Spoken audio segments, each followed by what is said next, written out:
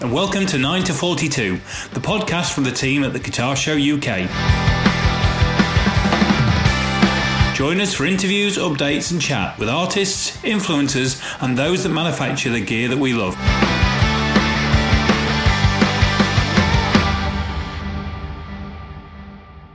Hello and welcome to 9 to 42, which is the podcast from the guys at the Guitar Show UK. And after one episode of flying solo, Jason is back within the bosom of his 942 family. How are you, Jason? I'm very good, mate. I'm relieved that you're here because Ant has COVID at the moment, and I've spent the day sat at my desk going, hello, welcome to 9 to 42, the podcast from the guys behind the Guitar Show UK, and hoping that I've got that right.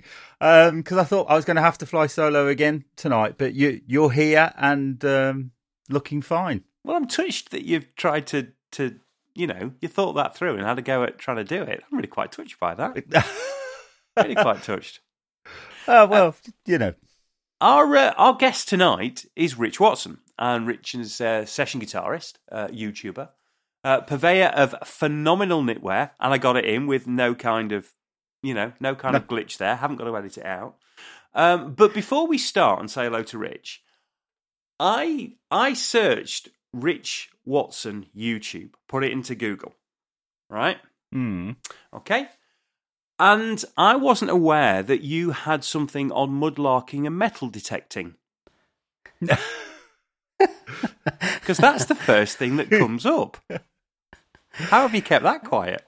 I thought you were going to say the old blues guy that I think is actually, he might have actually passed away now. So no, the metal detecting is news to me as well. Yeah, you are the dead son of Doc Watson, the bluegrass player, aren't you? You know, Spotify, I had some of my own music up on Spotify and they kindly merged our catalogues together.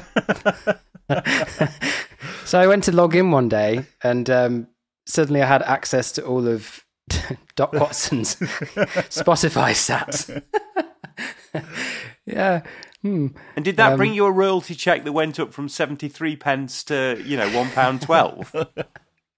Well, my conscience got the better of me and I flagged it, which was perhaps a mistake, but yeah.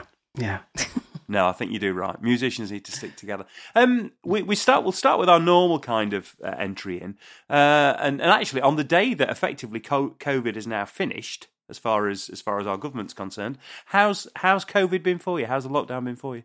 Surprisingly good, oddly. Obviously the gigging thing was devastating.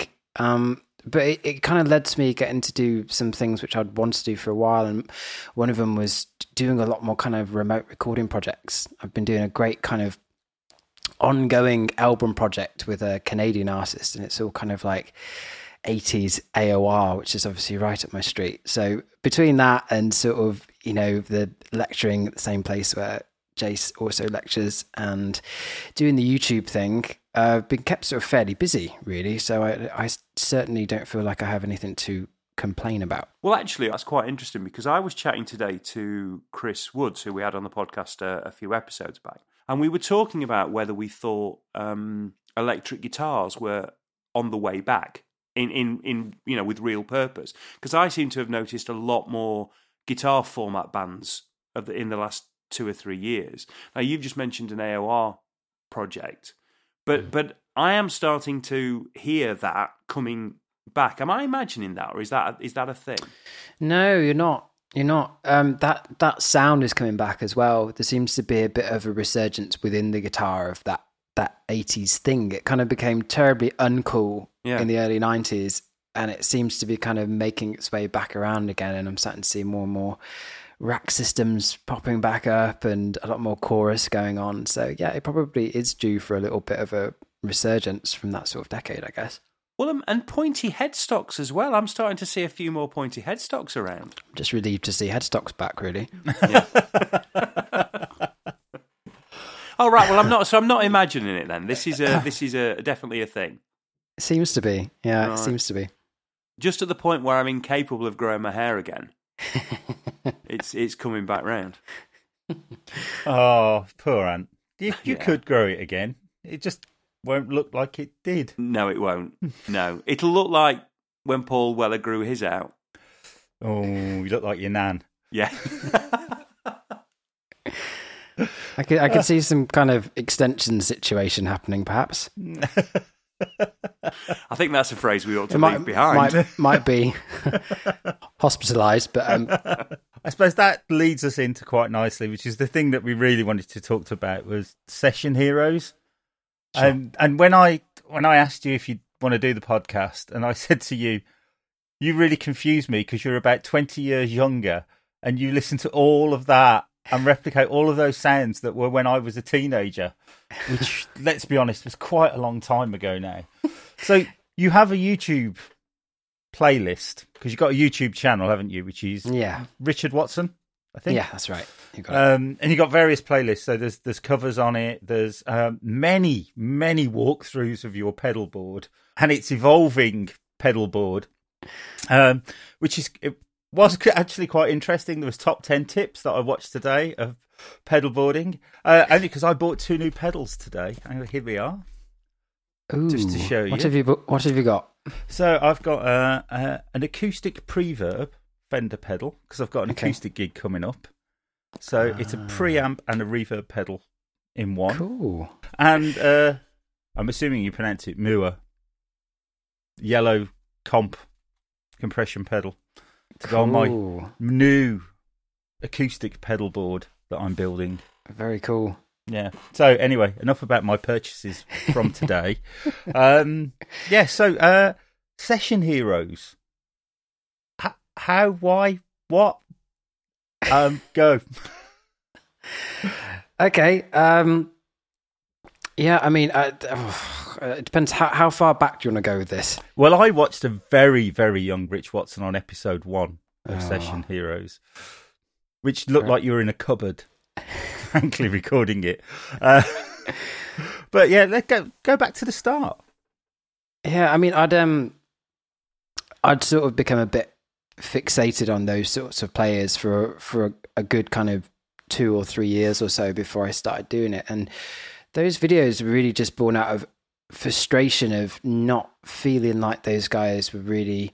It's not even like they're not recognized exactly, but you really have to kind of like scratch around to find lots of information on them. You know, it's not kind of like localized to one place. And I always felt like they were such an important part of the history of music. And it's not just the 80s guys. This goes back to like the 60s. I just had this kind of overwhelming sort of sense that I just wanted to do something with it. I wanted to bring more people's attention to it. I wanted to teach more of the stuff, you know, because it's kind of like an era of music that's been like with me from the beginning, really. So yeah, it's kind of it's something which is like evolved. I did the first episode just before I went out to LA for like a couple of weeks, and actually got to go and see Michael Landau at the Baked Potato and see Scott Henderson and stuff like that. And then it's kind of become a bigger and bigger focus of the stuff that I will do online. And originally it was these kind of longer episodes where it would give you like a bit of background about the player's life and how they got started, and kind of picking up on a few kind of key highlights from their discography and demonstrating sounds, talking a bit about their rigs. And then it's kind of like, I don't know, I suppose it's diversified into some more digestible stuff, because most of those things are like 20 minutes of complete dorkery, basically. No, I found it quite interesting because it is the kind of the music of my teenage years. I'm aware of them, I think, because, you know, I bought guitar magazines in the 80s and they were featured, like you say, no one talks about them now, but they certainly did then, sort of thing. But it just, to me, it just seems so incredibly out of touch, I suppose, at the time, because that rack gear would have cost thousands. And I was scratching around with a little solid state Fender amp, which is what I was gigging with. And it just, I think it is really interesting. It's a really interesting part of the guitar's development over the last, well, certainly that decade, but probably the mid to late 70s through to Nirvana, basically, isn't it? Yeah, sonically, for sure. It was definitely like a moment. It's so recognizable, and it's sort of dated quite quickly, and then has come sort of back around. But I mean, the sound is only really like a part of it. The whole session musician thing. I mean, those guys actually, you know, people were aware of how much they were doing. People like Lukather and the Porcaro brothers, it was well known, you know, they were playing on everybody's records. But before that, the generations before, session musicians were really kind of like hidden away. If we're talking about like the Wrecking Crew, which was in like the 60s, those guys were regularly flown in to sort of basically, you know, play on things like the Beach Boys records, or you know, the Righteous Brothers or Sonny and Cher, and majority of the time they weren't credited for their work at all. They weren't even on the, you know, the album credits. And it's kind of like every decade has its own group of guys. It started off, I mean, sort of Tommy Tedesco and Glenn Campbell. They were the first kind of rock star session musicians, really. Before that, it was really kind of the whole job was confined more to like readers and jazzers, and it's kind of, you turn up, you play what's written, and then you go home. It was quite kind of stuffy. And people like Glenn Campbell, they were the first generation who had to, they brought their kind of contemporary edge to the studio with them, and they wrote loads of stuff in the studio. So rather than reading what was presented to them, they would be interpreting and bringing in their kind of contemporary rock and roll edge to this music. So it really kind of started with those guys, and then you saw people like Larry Carlton in the 70s playing on Steely Dan records. And so, you know, by the time we get to the 80s guys, it's almost like third generation almost, you know, Steve Lukather, Michael Landau, Dan Huff, all those dudes. And then it sort of carried on up to a point, but I'd say that the 80s through to kind of like the mid 90s could be considered the sort of golden era of session dudes. And then it's kind of, as technology got better, the necessity to have really amazing musicians decreased, you know, because as it became, you know, easier and easier to edit stuff, or, you know, to not have the necessity of going in and hiring a recording studio, the need to have these guys that could come in, nail something in one take, come up with stuff on the fly, just gradually over time sort of dissipated, sadly. So for me, that's kind of the fascinating thing about particularly the 80s, is that I feel like musicianship has, in some areas, kind of dipped off a little bit from that point, you know? Well, I don't think you're necessarily wrong, and I don't think we should say it. I mean, there was a report. I can't remember which paper it was in. It's in one of the proper papers, Guardian, Telegraph, something like that, where it had done an analysis of. Are we saying the Telegraph's a proper paper, or is it just a big paper? It's a big paper. It's not a red top. That's fine. Just. Sorry. Carry on. Yeah, and they'd done an analysis of the complexity of music and the basically the cliff that it's fallen off in the last sort of like 10, 15 years, particularly, that we're now getting down to, you know, a repeating 2-3 note pattern, and that is it. So there's no real need to hire a Lukather to come along and play on something where it is literally chink, chink, chink. You know, pretty much anybody can do that. They're sort of like the piano parts that I record when I'm demoing up stuff, you know. You can move them around because they're MIDI and stuff, you know, it's fine. So I think it's partly the no need to hire a recording studio, but I also think it's the way that music's gone, and maybe music is going to become more complex again, hopefully, in the future. Do you think there's something in the fact that through that decade, guitarists who potentially would have been session players before actually became recognised as guitar players? That actually the fact that, you know, the likes of, you know, be it Satriani's or Vai's or what have you, talented guitar players were being recognised as talented guitar players. So maybe these players might have gone under the radar a decade earlier. Yeah, but they were actually being talked about. They were being interviewed. That their influence was being recognised. You probably see it with the rise of the guitar magazine, though, as well. I mean, I'm not sure there were any guitar magazines in the 70s. There might have been like Practicing Musician or something like that, but I'm fairly certain things like Guitarist and Guitar World started in the 80s, and of course they need something and people to write about. Yeah. And the guitar was in everything as well. I mean, you had so many great rock bands in the 80s, but it found its way into most pop music. Most pop artists had a kind of rock phase, whether it's like Stevie Nicks or obviously Michael Jackson or whoever. It was really kind of center stage. So yeah, I think it did bring those guys to forefront a little bit more. And then it kind of guitar virtuosity became uncool again, you know? Yeah. With grunge, and then we see it sort of fade a bit. And these guys also started doing lots of tuition videos. You know, it all became, but I guess the point being that, as I say, they were being seen in different places in a way they'd probably never been seen before. Mm. My favourite tuition video is, not to mention Kiss, but mention Kiss, the Vinnie Vincent tuition video, which has clearly been sped up because seriously, I haven't seen that one. Yeah, it's on YouTube. It's beyond awful. But I recommend that you do watch it.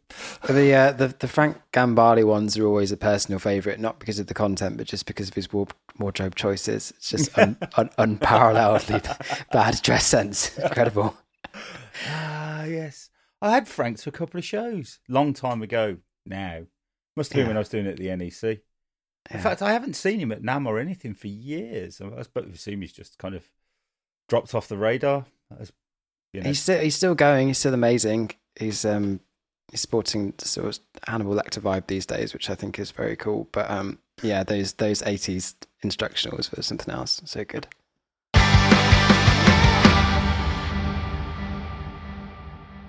So, what got you into this? What was that spark for you?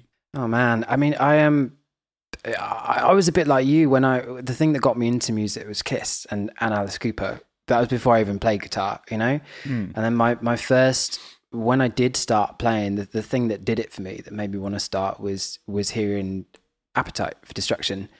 I didn't even know what it was. I had one of my dad's friends who, back in his youth, was a complete hellraiser. He used to sort of just like bung me cassette tapes, unmarked, so I never knew what they were. And I think it had like AC/DC on one side and like Guns on another. And listened to the AC/DC thing. I was like, oh, cool, whatever. Turn it on. And it was the start of Welcome to the Jungle. And it was kind of it for me. It was one of those literal light bulb moments where I was just like, I don't know what is going on, but this is what I want to do. What's happening right now? You know? So I was a complete like Slash and Queen nut for the first kind of couple of years I was playing. And then my folks took me to London to go and watch We Will Rock You, because I was obsessed with anything Brian May related, you know? I watched the whole thing. It's cool, and I obviously there for the music and the guitar and stuff. And then at the end of the show, they brought down the musicians who were in the wings, and I watched the whole thing without realizing that it was live music. And when these guys came out, I couldn't believe that I'd been listening to people replicating those sounds and playing those parts so perfectly. And again, it was another one of those kind of moments where I was just like, that's what I want to do. Whatever that job is, that's the coolest thing I've ever seen. Yeah. And then it was kind of through that when I got to the other side of college and it came to looking at unis and stuff, I ended up going to ACM, and I went to ACM in Guildford purely at the time because they had guys like Jamie Humphries there, and Jamie had done We Will Rock You, and he'd done stuff with Brian May, and he'd toured with all these guys. And at the time it was like him, Pete Friesian from Alice Cooper's band. He's actually in the Wayne's World movie when they do the, you know, We're Not Worthy. Yeah. And Mike Caswell, who was in LA at the same time as a lot of these guys, and he was like friends with Steve Farris from Mr. Mister and all those sorts of dudes. And it kind of, I suppose it started there really, and I wasn't necessarily super aware of all the session guys while I was studying at ACM, but I was having like a lot of tutorials with Mike Caswell, and I was kind of absorbing his style, which was this mixture of, really looking back, it's like a lot of Jeff Beck, but a lot of Steve Lukather, a lot of Michael Landau. It's sort of feeding my subconscious. I was still into, you know, guitar for the sake of terrorizing other guitar players to all the virtuoso guys at the time, you know. But then something I don't know. I can't remember who I discovered. I think I probably discovered a more modern session guy first, called Sean Tubbs, who's now like a big YouTube guy as well. But back then there was almost nothing on him on the internet. It was really, really hard to find stuff. There was like, he had one video up, and I saw it, and it immediately, I'd never heard anything that I liked as much as that. And I immediately became quite obsessed with finding out as much as I could about him. And he had like a MySpace page at the time. And I remember he'd listed who his influences were. And these names popped up, like Michael Landau, Lyle Workman, these dudes. And that was kind of where it started. I became really obsessed with exploring the lineage of other guitar players. So I wanted to find out everyone who influenced Sean, and then I went to those guys and looked at who influenced them, and you go back and you go back and you go back, and suddenly you end up with this amazingly rich list of incredible players who have played on everything. And then you discover their discographies, and you go to somebody like Landau, and he's played on I don't know how many thousands of records going back to like the 70s up until literally now. And it's amazing, because it's all this stuff you've been listening to your whole life. And it's all the same guys. It's all the same, like 5 dudes playing on all of these records. And I don't know, it just connects with me in on many, many levels. And I think part of it is just that the level of musicianship with them was so high. You know, I couldn't help feeling a little bit disappointed sometimes when I would look to my sort of hero guitar players from sort of, I don't know, Guns or bands from that era. And I'd see them playing in a context that wasn't their band, and I'd just be a bit like, oh, it's a little bit like underwhelming sometimes, you know? Like you see them put out of their comfort zone. And when I found the session players, it kind of seemed like there was just nothing they couldn't do really well. Yeah. Whatever they turned their hands to. I guess it was like the kind of school musician approach, but something about that really, really appealed to me as a musician. So whatever it was I was listening to at the time, like I always aspired to try and get somewhere near to just the level of like musicianship those guys had. So that was a very, very long-winded, waffling answer to your question. No, but I mean, you look at the discography of Landau, and I was just looking while we were talking at his discography and also Dan Huff's discography, and that really is an A to Z of everything probably recorded between like 80 and 95 that had a reasonable guitar part. I mean outside of things that, you know, with band members, and you do forget, like you said at the beginning, how dominant that guitar sound was across pop. You know, I was looking at things like Laura Branigan and Belinda Carlisle and Michael Bolton, and things that you forget how guitar-driven those albums were, you know, and some incredible stuff. I mean, I still think Self-Control, Laura Branigan's got an absolute killer guitar riff in it. I think it's phenomenal. I always have thought it was phenomenal. Wrapped up in a 3.5 minute pop song. Yeah. Yeah, and it was everywhere. It really was everywhere. And I mean, particularly me, because I was obviously pretty young, you know, coming up in the early 90s and stuff like that. And you realize that these guys were playing on like Disney soundtracks and movies and everything. So it really is like they're so interweaved within the fabric of everybody's life, really, because it's the soundtrack to whatever was going on in that particular decade. I think that's why it's so cool. Well, you could make a living, I imagine, playing on the songs that, you know, like you said, were just on the film soundtracks. I mean, think about every single one of those hits that became an uber hit in the 80s that were actually stemmed from a film. Yeah, and there's guys who it seemed that like guys either fell into the camp of kind of making records or doing movie dates, and then some of them would do both. So there was guys like Dean Parks who would do both, and you'd see him on the big pop records, but he'd also do loads of movies. And then there are the guys who mostly do movies, like Carl Verheyen, who's another incredible session guy. And these guys are all in their like 60s and approaching 70s now, and they're still going, and they're still absolutely badass. They're just incredible players. They're so good. I mean, you say that you see some of your heroes outside of the comfort zone and they're not that good, which I kind of get that. I just wonder with these session this guys, podcast for a start. Well, yeah, quite almost on a bi-weekly basis. it's quite interesting because, like, you know, see, if you take Slash is only really good at being Slash, but he has a ton of charisma, which is, it's like a different skill set, isn't it, to Landau, that's able to bend and fit in and play with anybody. But no Definitely. one wants to see him with a top hat on, swagger to the front of the stage and play Sweet Child of Mine. Yeah, completely. And it's absolutely not to undermine the importance of any of those guys, because it was their sound. Like, of course, Slash's thing is that he sounds like Slash, but man, what a thing to sound like, and what a writer. You know, it doesn't take a thing away from what those guys do within their own context. It's just as amazing. You feel both voids, don't you? Because you do play. And, you know, I was looking at pictures of Landau earlier and I was like, man, he looks like he shops at Primark. And you don't. You kind of get that aesthetic thing as well. Are you kind of like torn on this path of session performer? I was so torn about it.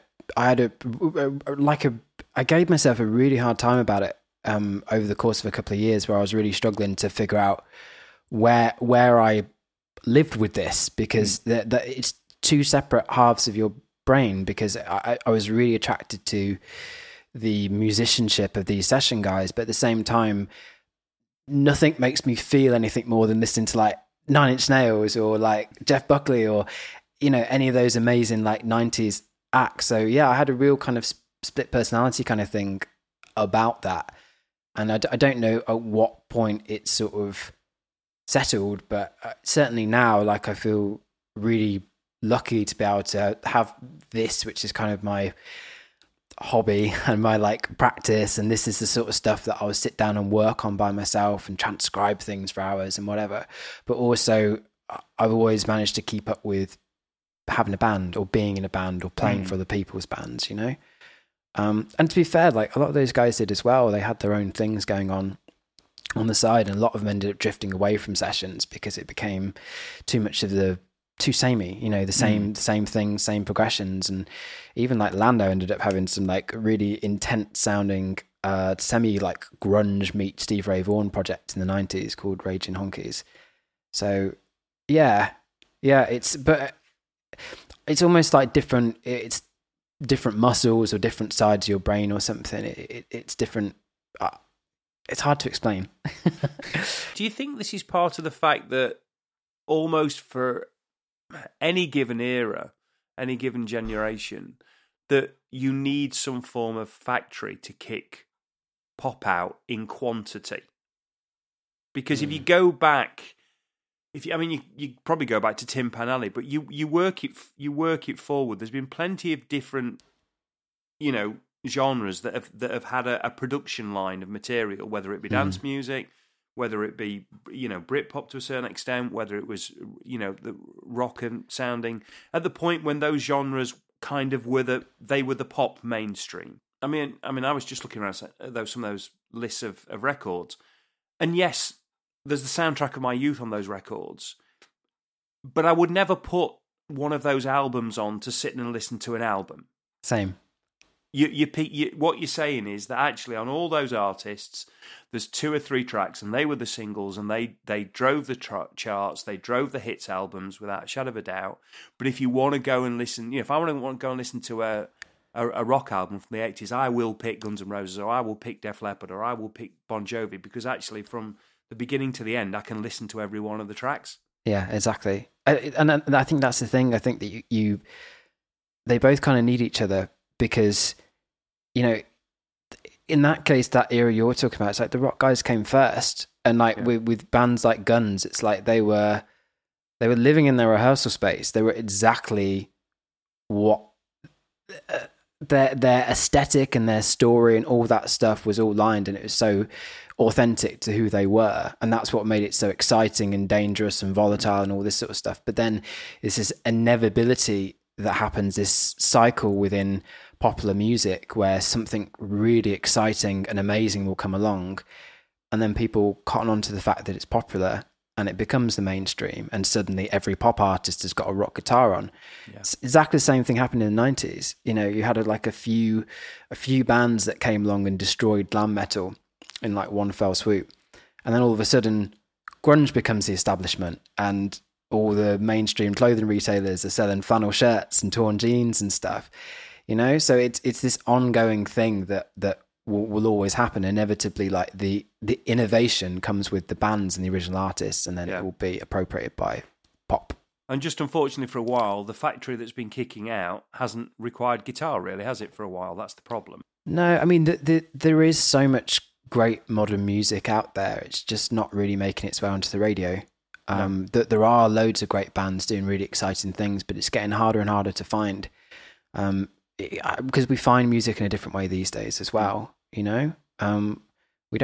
it's harder to discover stuff, and it's become more kind of secular, but I have so little interest in what I hear on the radio these days. I sound like such an old dude saying that, but I just... Welcome to the club. Yeah. You just got there a lot earlier than me and Ant did. But it all just feels so safe to me. It's so like I hear the same song over and over again. Yeah. The same melodies, same top lines, because it's like, oh well, we know this worked once, so we'll just do it again and do it again, kind of thing. So you seem to have to search a lot harder to find stuff that's unique and interesting. It's sort of buried away, squirreled away somewhere.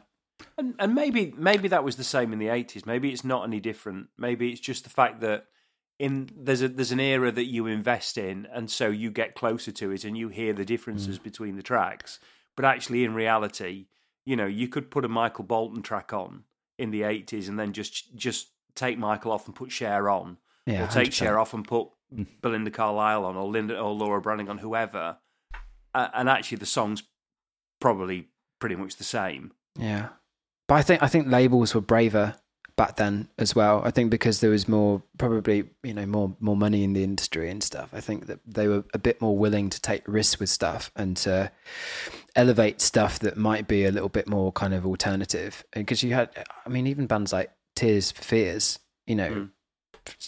amazing. Not really like a pop band, and particularly not when they started. It was kind of a bit odd and new wavy and stuff, but they were supported, and then they became something really big, I'm a big Tears for Fears fan. I think they were incredible.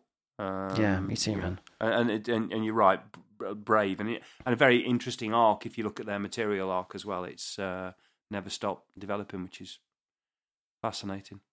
Yeah.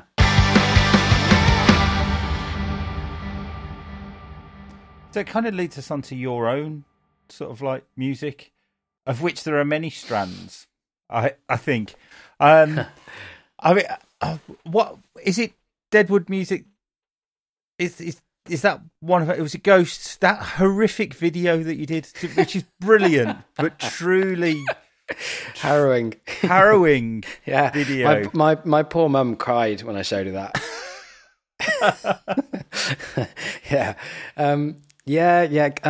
Ghosts was my thing. That was my I don't think I can use the word solo project without wincing, but it was just me really. I sat and wrote an album by myself, and then I got a couple of my friends who are really great drummers to come in and do that, and then I did everything else, and I did the guitars and synths and keyboards and vocals and stuff. And that's kind of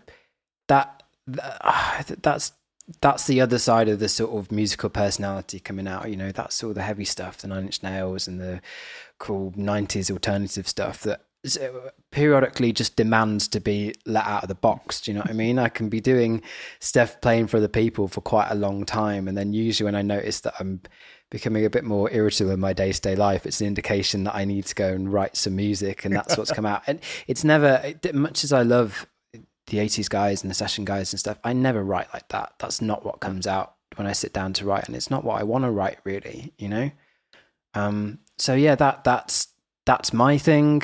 I'm obviously have like a couple of my other bands which I'm either in or playing for or whatever. I've got Black Sky Research, which is the thing with Mikey from used to be Mallory Knox, and we originally had Jason Bold from Bullet doing drums on that, which is like a bit more of a modern vibe, and then a truly mean sounding industrial project called Drowned, which is like the quite kind of extreme end of that spectrum. But yeah, I mean, I couldn't do any one of those things all the time. You know what I mean? If I was chugging and throwing myself around and doing that stuff all the time, I'd start to become musically frustrated because I'd feel like I wasn't challenged enough. And at the same time, I need that stuff from like an artistic output. So it's just balancing it and sort of spinning the plates, really. Did you tour Ghosts? We started, and then the pandemic happened. Yeah, it'd been incubated for like a couple of years while I was just writing stuff, and I'd been doing it through music videos and stuff. I think I'd done about 4 before I even put a band together around it. And then we did put a band together, and we did start going out and playing it live. And then literally, I think it was the week that I released the album, because it had been set up in advance through AWOL and stuff. I think that's when we had our first lockdown. I was like, oh well, that's that then, because it's like, you know, the world's falling into chaos, and it's like, hey guys, I got an album out. Hi. I mean, it's interesting, you know, the people we've spoken to that, you know, have got projects that had been held. Yeah. Particularly over the first sort of lockdown, they were like, oh, we'll just delay them and put them out later in the year.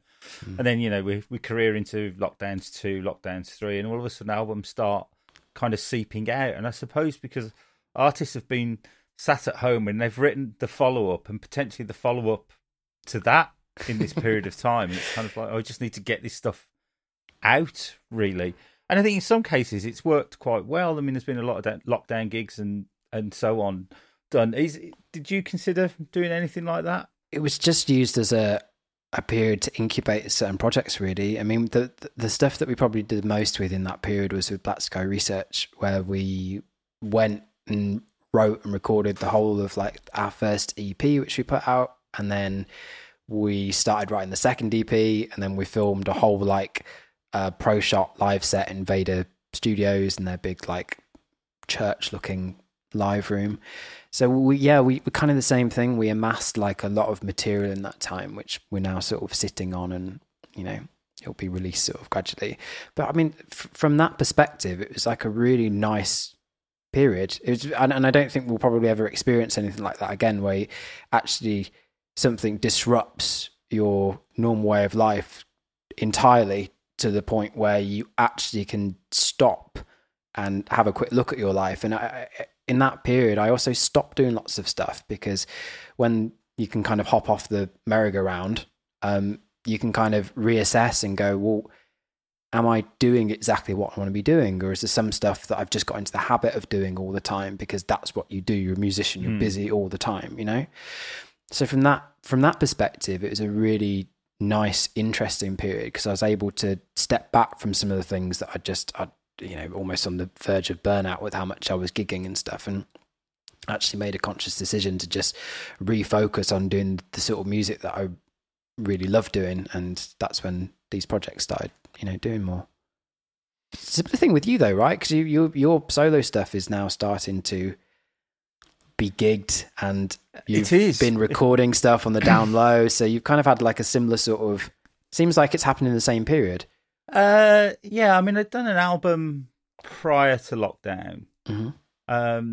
Basically, I was in a band, and the band kind of split up, and I kicked around for 18 months going, got all these songs, what do I do?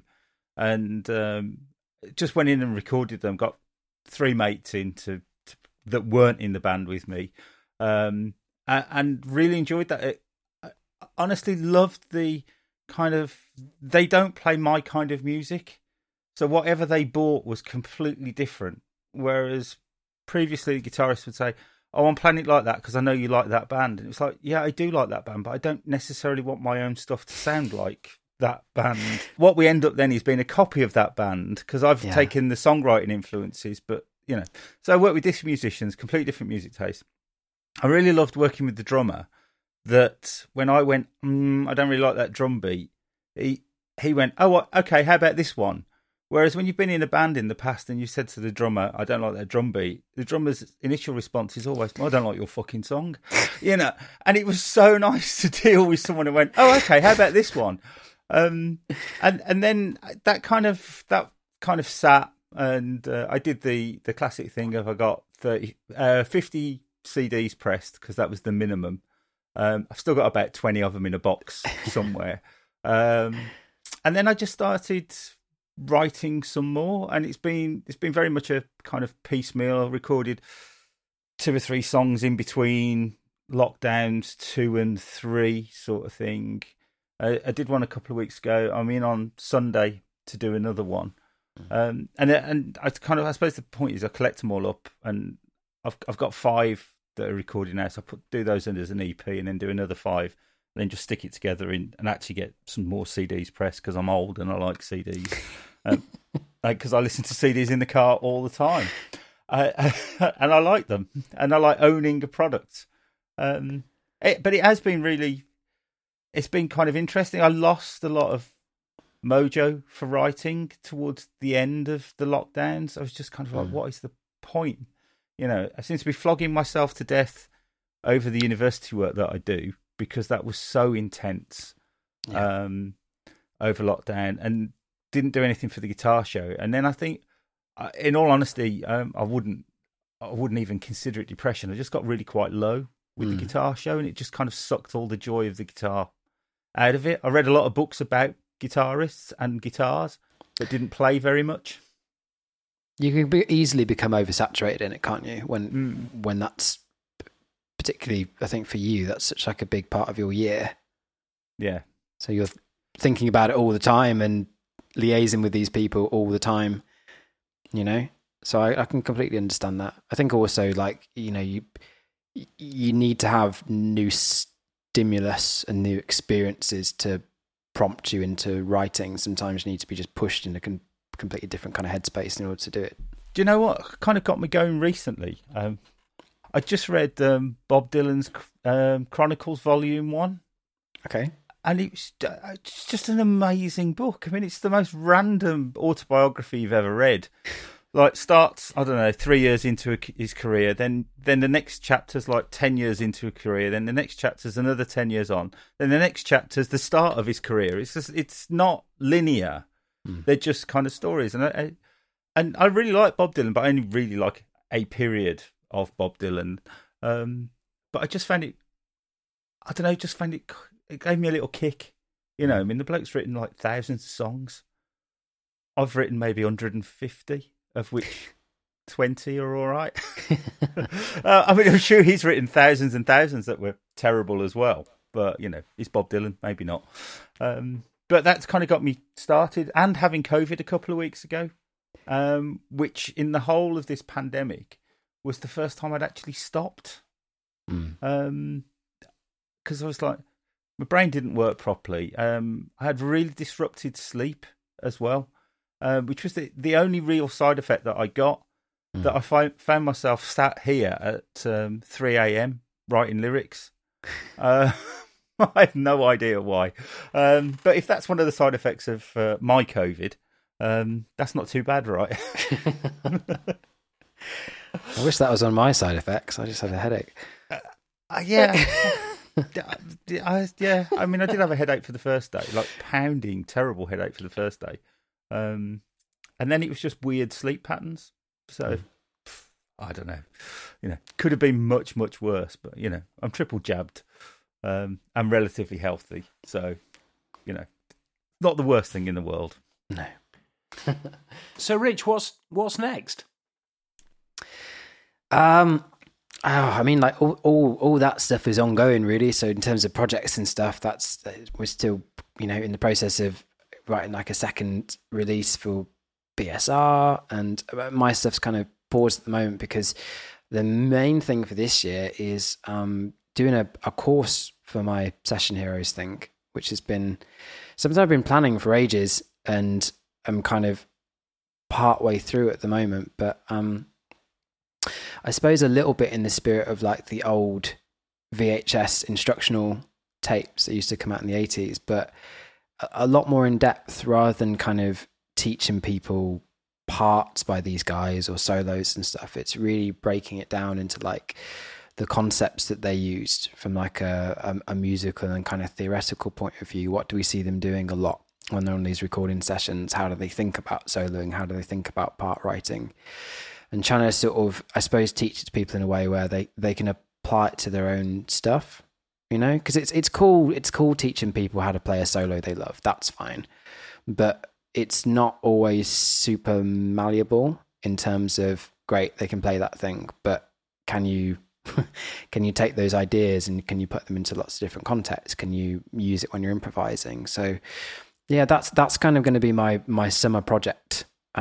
Really, I've already kind of got most of it written. It's going to be like 20 different concepts. I've got 3 full tracks written in slightly different styles of like 80s pop session stuff. I've got Martin Johnson playing on the drum backing track. I've got Tim Bradshaw doing all the keys and synth stuff on it. I should say, for those people that don't know, Magic Johnson plays drums for loads of artists. His most recent gig was playing in like Russia with Sam Fox, I think, which is amazing. And Tim Bradshaw is David Gray's keyboard player. Yep, who's also played for John Mayer and all sorts of folks. And John Mayer, yes, of course. Which is a bit mental, really. It's crazy. But yeah, so it's going to be that, really. It's going to be kind of continuing to do the sort of YouTube thing while working on that. That's kind of like the main focus for this year, outside of the bands and the teaching and sessiony stuff. Yeah. Any more UK country collective? Funny enough, Tim has just asked me to do some shows with him. He wants me to do the country to country shows in London. Oh, cool. I mean, they're massive, aren't they? Yeah. Next month, so I need to hop in with his band. He's just sent me all the tracks over, and then I'm also doing like another one called Buckle and Boots with him. Oh, that's up north, isn't it? Yeah. So a bit more sessiony stuff as well, which would be really fun. And interestingly, coming back round, and we talked obviously a little bit earlier about where rock became mainstream and then planted itself in pop, and to a certain extent, I thought for a while, a few years ago, rock had landed in country, and that's exactly where it was now, when you listen to some of the bands that were kicking around at the time. It is. Modern country is 70s rock with some more electronics in, basically. It seems like that's where, like, you were talking about I think, Jace, you mentioned, like, the article we read about the complexity in pop music sort of, like, decreasing over time. I think a lot of that stuff found its way into modern country, Nashville songwriting stuff. That's where a lot of like the good songwriters seem to have like migrated to. So yeah, 100% modern country is very much cool 70s rock music mixed with, a bit of... I'm fascinated by the whole... I mean, both me and Ant quite like country music, possibly different bits of it, but we both kind of come from... The Stones were the first alternative country band, if you like. And I know there's quite a few people. There's Steve from Black Star with his band Gasoline and Matches, and there's Roy at the Uproar venue in Birmingham that started a country night, sort of a once a month sort of thing. And we're all kind of convinced that country will break through. It just seems to be butting up against the mainstream and just not quite getting through that barrier at the moment. But it does seem to be like the next big thing. Really. It's definitely bubbling. There's definitely a scene. I used to be in a band with Steve, with Tim, the guy from the UK Country Collective thing. Right. It was the three of us had like an alternative kind of country project, and yeah, there's loads of cool stuff going on. I don't know whether it will ever break its way into the charts, so to speak, but there's definitely like a big following for it, for sure. I've only got one more question. Okie doke. And what's with the triangles? I've never asked you. What's the triangles? I'm going to give you the answer that I give to the students when I don't want to give them the real answer, which is in case I forget where my hands are when I'm on stage. Just reminds me of the time. I get asked that so many times, man. So yeah, I always give them my bullshit answer, but yeah. Okay, you're not going to tell us what the triangles for. No, I'm gonna give you the student one. Yeah. Well, in which case, Rich, thank you very much for making the time. No, pleasure. Thank you for having me. It's been lovely. It's been lovely to chat, and obviously also nice to get an insight into mudlarking and metal detecting. which I need to be careful I don't put the link on the show notes to. No, you should. And while we're at it, 20 copies of the album still to go, Jace. Do you want to put a plug in for that now, or are you assuming they're never going to get sold? No, they're never going to get sold. Okay. In fact, my 2 daughters gave me their copies back because they don't have CD players. Right. And that's what they told you, is it? That's okay. I don't care. I didn't do it for any reason other than that I wanted to do it. We have been contemplating for a while whether we open a Patreon channel up, and maybe that's the gift for the first 20 patrons is a copy of 22. Obviously now we've got 22 back. Is a copy of your album? No. Or maybe what we say is that if you're one of the first 20 that gets him signs up, you don't get sent a copy, and actually the danger is in being between 22 and 40. I'm not quite sure. Right, that's enough. Thank you, Ant. All right, okay. Remember to thank Focusrite for sponsoring 9to42. Thanks, guys. Currently using a 2i2 right here, right now. Right here, right now. Do you use Focusrite gear at all, Rich? I don't have any at the moment. No, I don't actually, sadly. Okay, well, I'll edit that out then.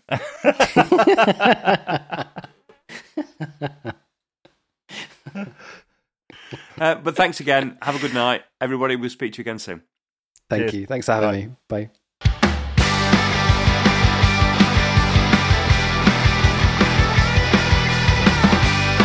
Thanks for listening to 9to42, the podcast from the team at the Guitar Show UK.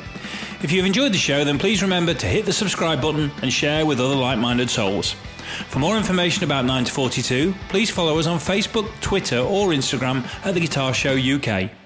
This has been an A Short Stories production.